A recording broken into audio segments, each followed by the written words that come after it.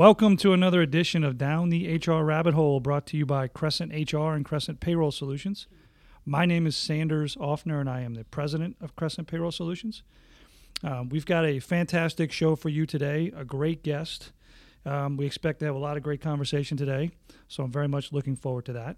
But I do want to introduce my co-host today, Mr. Philip Carrillo, who is the HR advisor for us here at CPS. Welcome, Philip. Thank you very much. I'm doing fantastic, by the way. That's great to hear. Philip, please introduce our special guest. We have with us today Corianne Green. She goes by Corey and has a tremendous amount of experience, and I'm going to read her bio for you so I don't confuse any of this.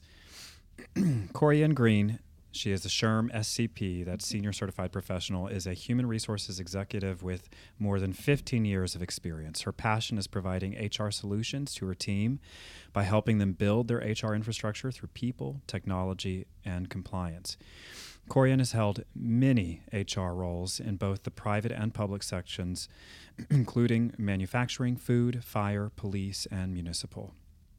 Corey holds a bachelor's degree in business administration from the University of New Orleans. She is also certified as a senior professional in human resources at SHRM SCP that I mentioned earlier. Corey is an active member in many prominent HR organizations, including the Society for Human Resource Management and North Shore Society for Human Resources Management, that's in SHRM. Her volunteer roles include president, past president, membership director, forum committee member, and currently programming director. Corey enjoys spending time with her family, reading, and listening to music. She is married with 2 children, Lucas, 16, and Alyssa, 8.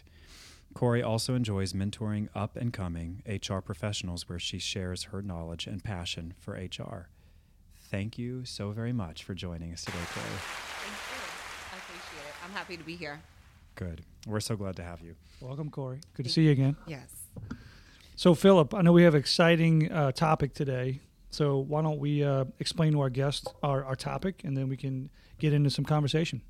Sure. So the purpose of the podcast is to help business leaders and other HR professionals kind of navigate the sometimes complex waters of human resources and human capital management. And so today we thought, let's start this first quarter in the year off, or maybe close it out with a discussion on performance management. And for me, performance management is a really wonderful opportunity for businesses, but it is often what I've found over the years a cringe-inducing word or 2 words. And so the title of today's podcast is Performance Management, You Have Options. So in light of all that, we read your bio. We know that you've got a lot of experience, a deep wealth of knowledge, which almost certainly includes performance management. What are your thoughts on performance management, your philosophy? Well, I think performance management can be highly effective when it's done correctly. The problem is most organizations are still using a very outdated performance management system, which really isn't effective in the performance of the encouraging the performance of the employees, and it's just wasting overhead and cost. So really my philosophy with employee performance management is to bring back the people connection and really make it more informal than formal. A lot of companies, they do this yearly performance review, which is just ineffective. Like, employees don't like it, they cringe about it. It focuses on the past. And one thing I like to tell managers is that while employee performance reviews you can reflect on the past, you really need to focus on the future. So that's really my philosophy. You can reflect on the past, but nothing in there should be a surprise. They should know everything in that performance review because it should have already been talked about. Yeah, you emphatically gestured with your hands that nothing should be a surprise. Nothing. To the employee. I hate when I see managers and hate is a very strong word. I highly dislike when managers bring these performance reviews to employees and they have no idea that there was an issue to begin with. Why? It's not fair to the employee. Number one, it's not fair to the employee. And it really causes more havoc than anything in the workplace at that point. People become bitter. They become angry about, why didn't you tell me sooner? I would have changed it, especially millennials and Gen Zs. They're coming into this workplace and they want feedback. I'm a millennial. I want constant feedback, not because I want to know, a pat on the back, but because I want to know what I'm doing is right. So I think that's really important. Yeah, it can feel like a setup in some Yes.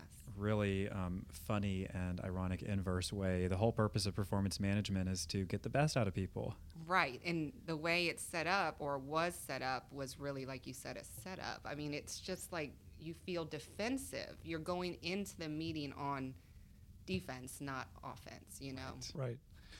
I have a question to expand upon that. So for a business owner that might be listening, I think there's a stigma with performance reviews, like, oh, I have to do it. It's part of, the culture of my business, but I don't think they buy into it.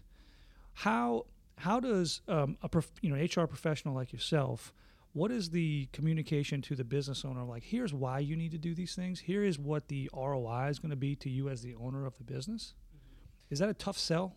It is to some. To some, it's not. I think we're going into especially with all the changes with COVID and remote workplaces, we're moving into a new chapter in the workplace where if you don't keep up with this performance management, you're going to have people fall off because they're working remotely. They have no connection to people. It is a hard sell, but I think it's getting easier because of the remote workforce. But the end result is you get more productivity when you give people feedback. When you don't give them feedback, they think everything's good and they're doing their everyday task and they think everything's fine. And then from a business owner's point of view, they're not doing something you want, but you're not communicating it to them. So there goes the productivity. And then the onset of frustration and irritation, and then it causes a bad culture that no one wants to work in and a lack of trust. No, exactly. So when you said outdated, a lot of these processes are outdated, or you find that some businesses they have an outdated approach to performance management.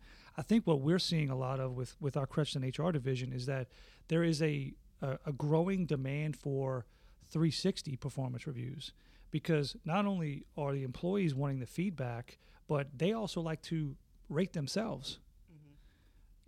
So that's huge too. Yeah, and I don't think there's one perfect performance review. I really think it depends on the organization, the culture, and the people.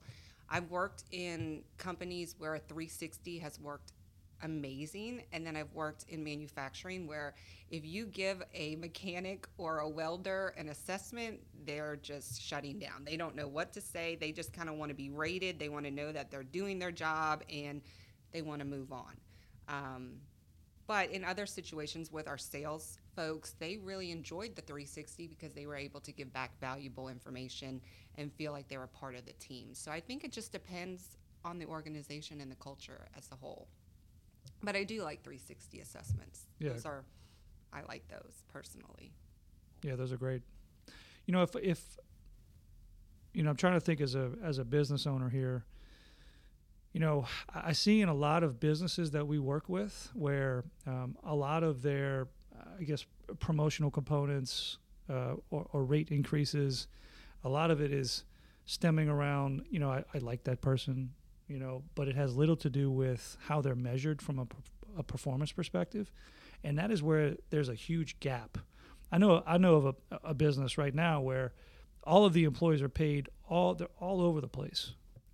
And there's no rhyme or reason who gets what, but they don't do performance reviews. So the employees look at it like, I don't know where I stand within this company or how I'm measured or how I'm doing, because they're not doing one-to-ones, they're not doing performance reviews.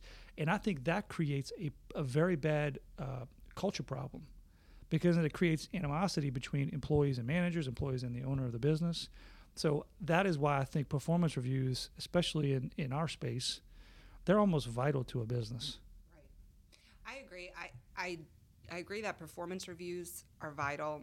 I feel that performance reviews need to be separate than promotions and pay increases, simply because While that is a reality of the workplace, there's always going to be increases in promotions.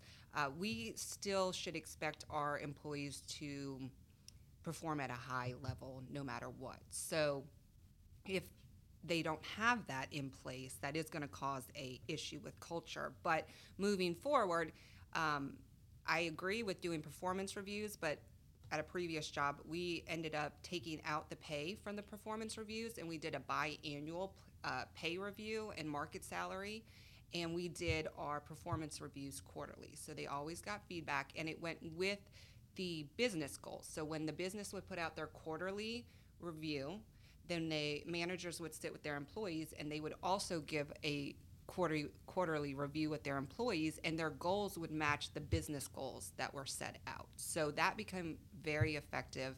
And then every biannually, they would get a market increase or a cost of living increase. So it was separate from the performance review altogether, which I really felt increased the positivity around, because they weren't worried about, okay, well, if I don't do well, I'm not going to get that 2% or 3% raise, or if my manager doesn't like me, I'm not going to get that 3% raise.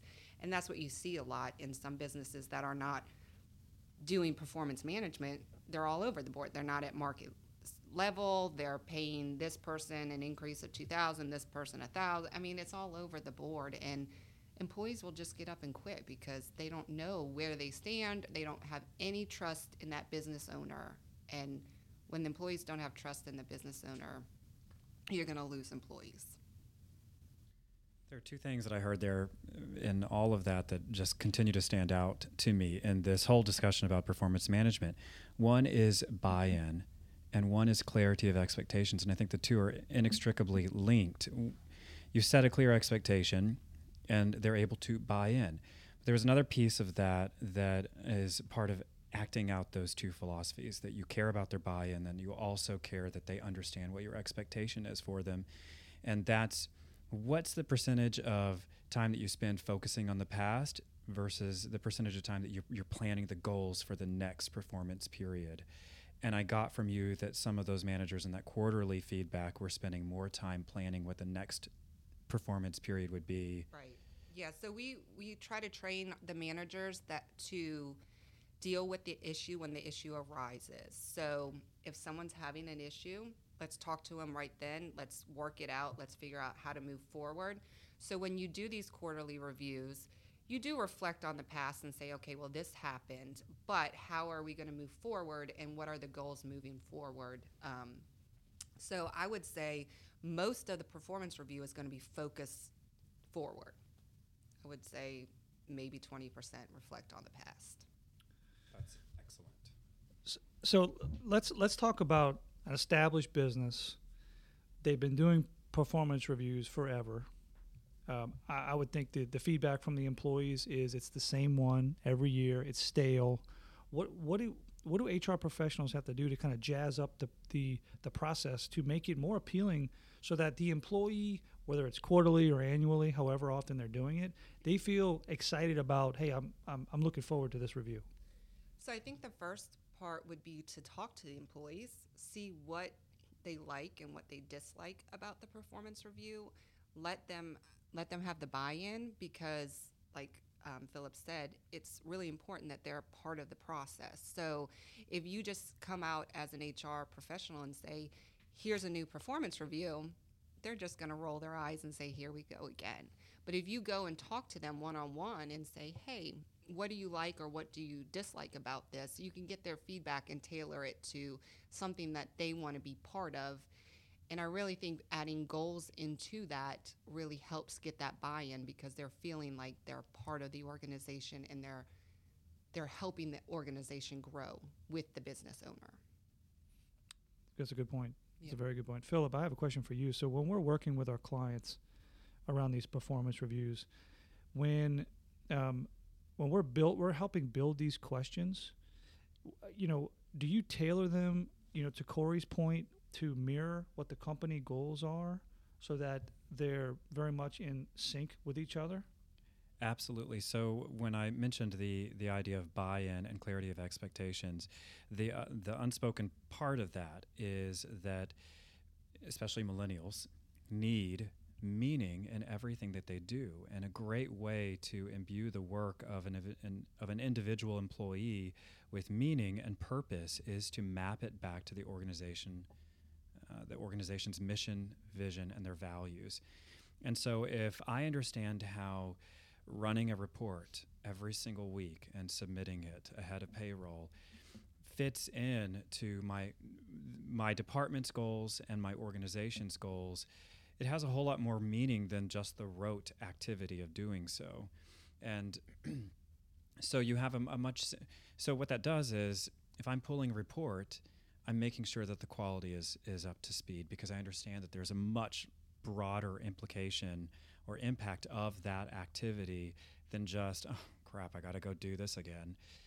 So it's taking what could be routine, which is the vast majority of all of our work. It revolves around a lot of routine, but taking it and tying it to a broader goal, to a long-term vision with real, achievable, clear, and inspiring, even at times, visionary objectives. That's how you give people meaning. And so, yes, when I'm helping a client write, or rather distill the organizational's goals, vision, mission, and values into goals for the employees, we're looking at a clear sight line from that activity to the vision of the organization. That's a roundabout way of saying it, but it's just actually pretty simple when you put it into practice and constantly do that exercise of thinking about, how does this impact where we're going?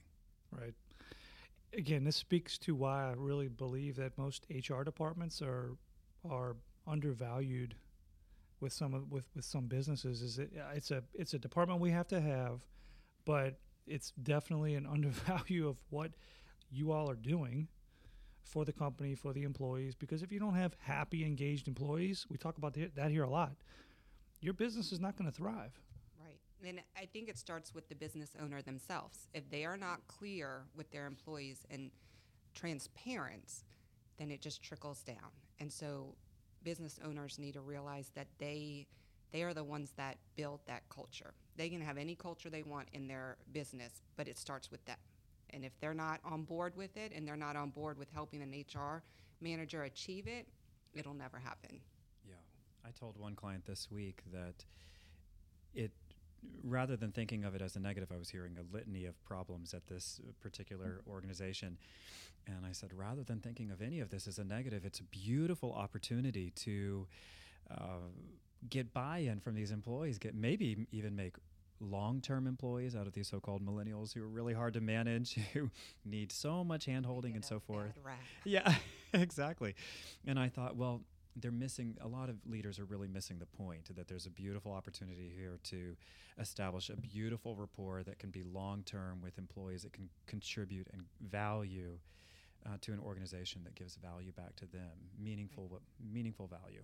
Right, because employees are your biggest asset. Without them, you don't have a business, and I think that's really big for business owners to understand and really accept. I mean, they can say they understand that, but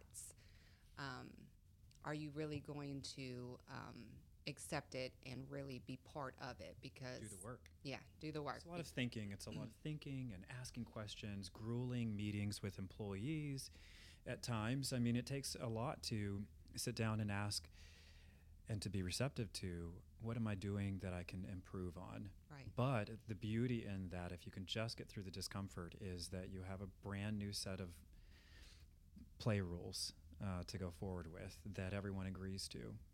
Agreed. Yeah, it's hard for sometimes business managers to want to hear the negative. They want to hear that everything's great, but as an employee who's doing the work, there are issues. And if you just decide to roll out a new policy or a new rule without any understanding of what that employee does, then you're almost harming the situation than helping it. So like you said, sitting down and really being receptive to what that employee says is going to make all the difference.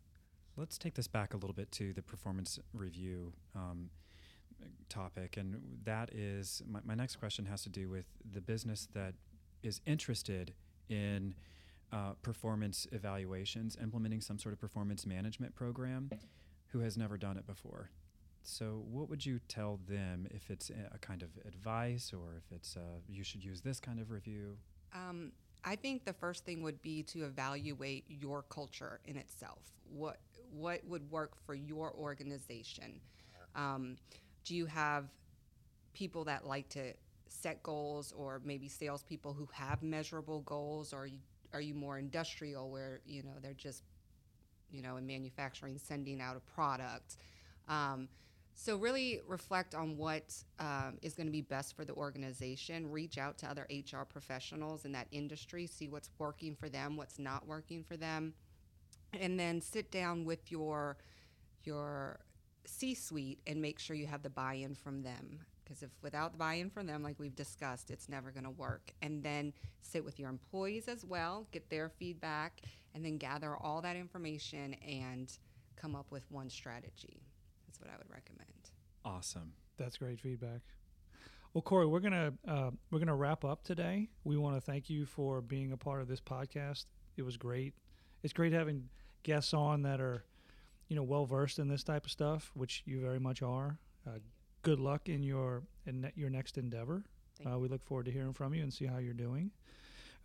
So again, we appreciate everybody tuning in to listen to us. This is going to be new, but I'm actually going to have a little call to action today. So if you're listening to this podcast, I would like for you to email sales@crescent-payroll.com. And the first one to do that is going to get a complimentary audit with Crescent HR and Philip Carrillo. Nice. Audit should not be a scary word. It should be something that is embraced, and we're here to help. So email sales, SALES, @crescent-payroll.com. The first one to do that is going to get a complimentary audit. Thank you all for joining in. We look forward to our next podcast, which is going to be a follow-up to our remote workforce, but involves technology. Thank you.